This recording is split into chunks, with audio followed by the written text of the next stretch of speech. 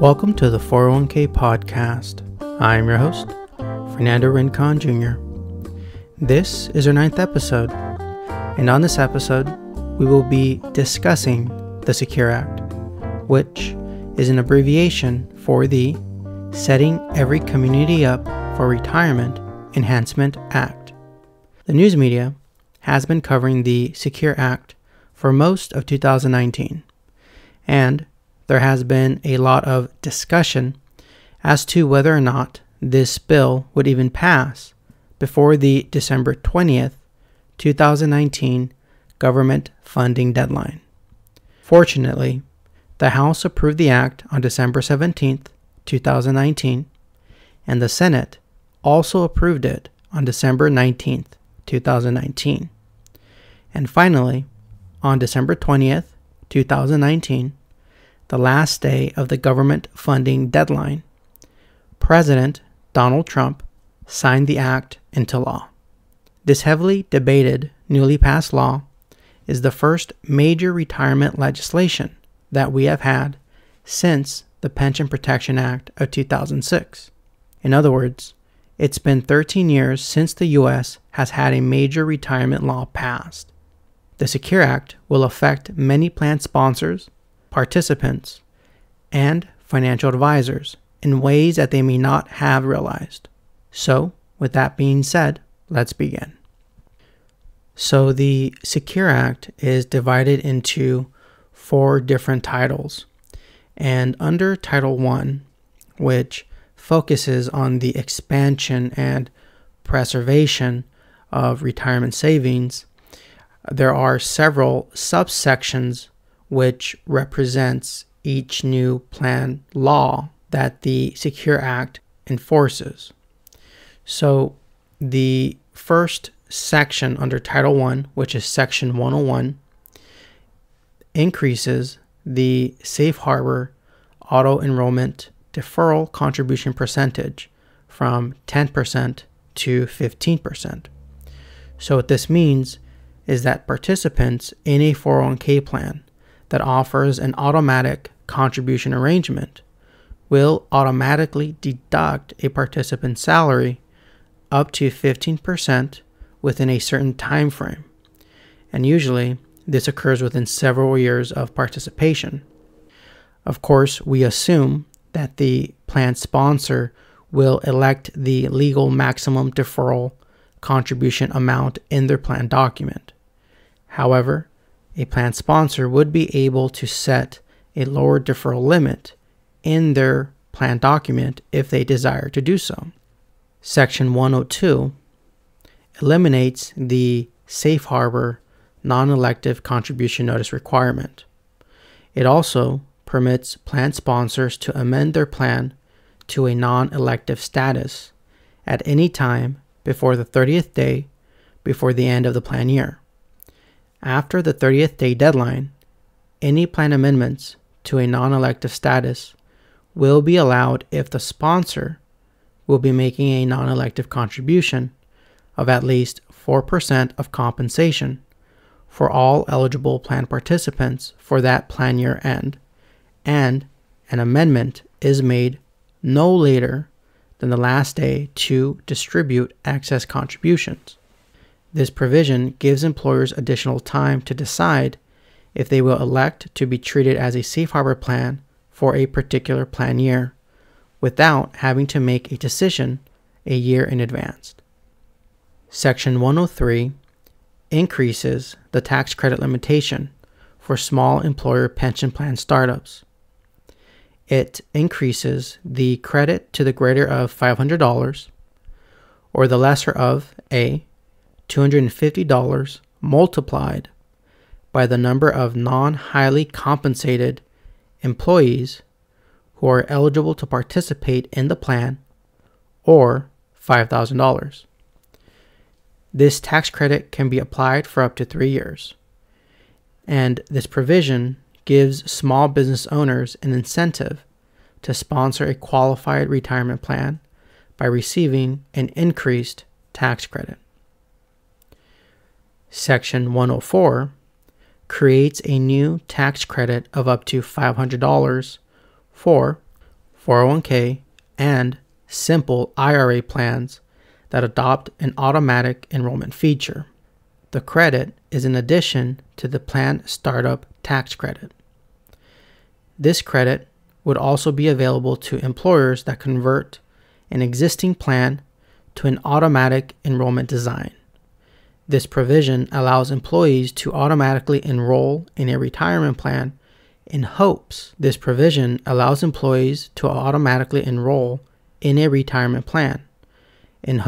more Americans will have savings for their retirement. Section 105 allows stipends and non-tuition fellowship payments received by graduate and postdoctoral students to be treated as compensation for IRA contribution purposes. This provision enables these students to begin saving for retirement and accumulate tax-favored retirement savings. Section 106 allows individuals 70.5 or older to continue making contributions to a traditional IRA. This provision was made because Americans are working and living longer beyond traditional retirement age. Section 107 prohibits the distribution of plan loans through credit cards or similar arrangements. The change will ensure that plan loans are not used for routine or small purchases, thereby preserving retirement savings.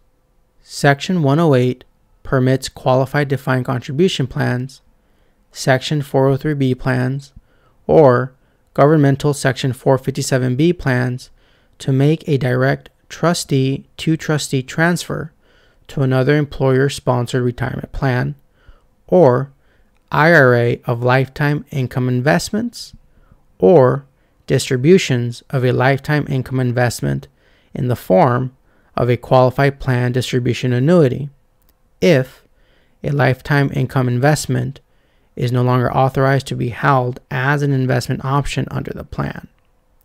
Now, the change will permit participants to preserve their lifetime income investments and avoid surrender charges and fees.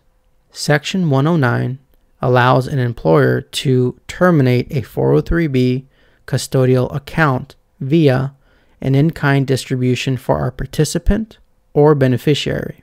The individual custodial account will be maintained on a tax-deferred basis as a 403B custodial account until paid out, subject to the 403B rules in effect at the time that the individual custodial account is distributed. Now, the Treasury will issue guidance within 6 months after the enactment of this provision. Section 110 clarifies individuals that may be covered by a plan maintained by church-controlled organizations. Covered individuals include duly ordained, commissioned, or licensed ministers, regardless of the source of compensation, employees of a tax-exempt organization controlled by or associated with a church or a convention or association of churches, and certain employees after separation from service with a church, a convention or association of churches. And the purpose of this provision is to make it easier to identify eligible participants in 403B plans. Section 111 allows part-time employees to participate in a 401k plan by requiring employers to have a dual eligibility requirement under which an employee must complete either a 1 year of service requirement or 3 consecutive years of service where the employee completes at least 500 hours of service. In the case of employees who are eligible solely by reason of the latter new rule, the employer may elect to exclude such employees from testing under the non-discrimination and coverage rules and from the application of the top-heavy rules. However, this provision excludes collectively bargained 401k plans. Section 112 allows penalty-free withdrawals from retirement plans for any qualified birth or adoption distributions. Section 113 increases the required minimum distribution age from 70.5 to 72. Section 114 provides pension funding relief for community newspaper plan sponsors by increasing the interest rate to calculate those funding obligations to 8%. Additionally, this bill provides for a longer amortization period of 30 years from 7 years. These two changes would reduce the annual amount that struggling community newspaper employers would be required to contribute to their pension plan. Section 115 allows home health care workers to contribute to a plan or IRA by amending Code Sections 415C and 408O to treat their difficulty of care payments as compensation for purposes of calculating the contribution limits to define contribution plans and IRAs. So there's about 15 provisions under Title I of the Secure Act. Now, Title II, which focuses on administrative improvements, has lesser sections, but just as detailed plan provision changes. For example, Section 201 under Title II of the Secure Act permits businesses to treat qualified retirement plans adopted before the due date, including extensions of the tax return for the taxable year, to treat the plan as having been adopted as of the last day of the taxable year. Now, this additional time to establish a plan provides flexibility for employers that are considering adopting a plan, and also gives the opportunity for employees to receive contributions for that earlier year and begin to accumulate retirement savings. Now, Section 202 directs the IRS and Department of Labor to effectuate the filing of a consolidated Form 5500 for similar plans. Plans eligible for consolidated filings must be defined contribution plans with the same trustee, the same named fiduciary or named fiduciaries under ERISA, and the same administrator using the same plan year, and providing the same investments or investment options to participants and beneficiaries. The change will reduce aggregate administrative costs, making it easier for small employers to sponsor a retirement plan and thus improving retirement savings. Section 203 requires benefit statements provided to defined contribution plan participants to include a lifetime income disclosure at least once during any 12-month period.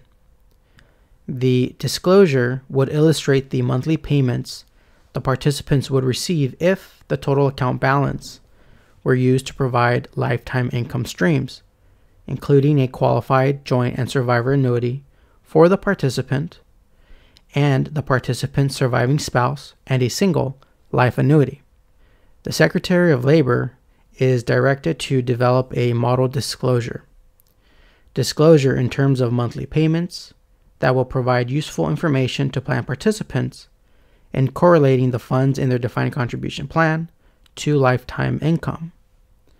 Plan fiduciaries, plan sponsors, or other persons will have no liability under ERISA solely by reason of the provision of lifetime income stream equivalents that are derived in accordance within the assumptions and guidance under the provision, and that include the explanations contained in the model disclosure. Section 204 provides certainty for plan sponsors in the selection of lifetime income providers, a fiduciary act under ERISA. And under the bill, fiduciaries are afforded an optional safe harbor to satisfy the prudence requirement with respect to the selection of insurers for a guaranteed retirement income contract, and are protected from liability for any losses that may result to the participant or beneficiary due to an insurer's inability in the future to satisfy its financial obligations under the terms of the contract, removing ambiguity about the applicable fiduciary standard, which eliminates a roadblock to offering lifetime income benefit options under a defined contribution plan. Section 205 modifies the non-discrimination rules with respect to closed plans to permit existing participants to continue to accrue benefits. The modification will protect the benefits for older, longer service employees as they near retirement. Now, Title III of the Secure Act focuses on other benefits that are not directed to retirement benefits. For example, Section 301 reinstates for 1 year the exclusions for qualified state or local tax benefits and qualified reimbursement payments provided to members of qualified volunteer emergency response organizations, and increases the exclusion for qualified reimbursement payments to $50 for each month during which a volunteer performed services. Section 302 expands 529 education savings accounts to cover the costs associated with registered apprenticeships, homeschooling, up to $10,000 of qualified student loan repayments, including those for siblings, and private elementary, secondary, or religious schools. Now, Title IV under the Secure Act focuses on the revenue provisions. For example, Section 401 modifies the required minimum distribution rules with respect to defined contribution plan and IRA balances upon the death of the account owner.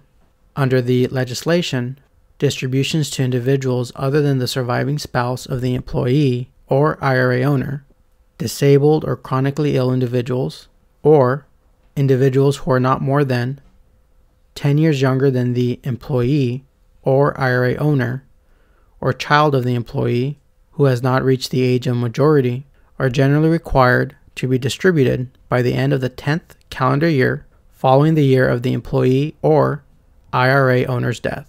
Section 402 increases the failure to file penalty to the lesser of $400 or 100% of the amount of the tax due. Increasing the penalties will encourage the filing of timely and accurate returns, which, in turn, will improve overall tax administration.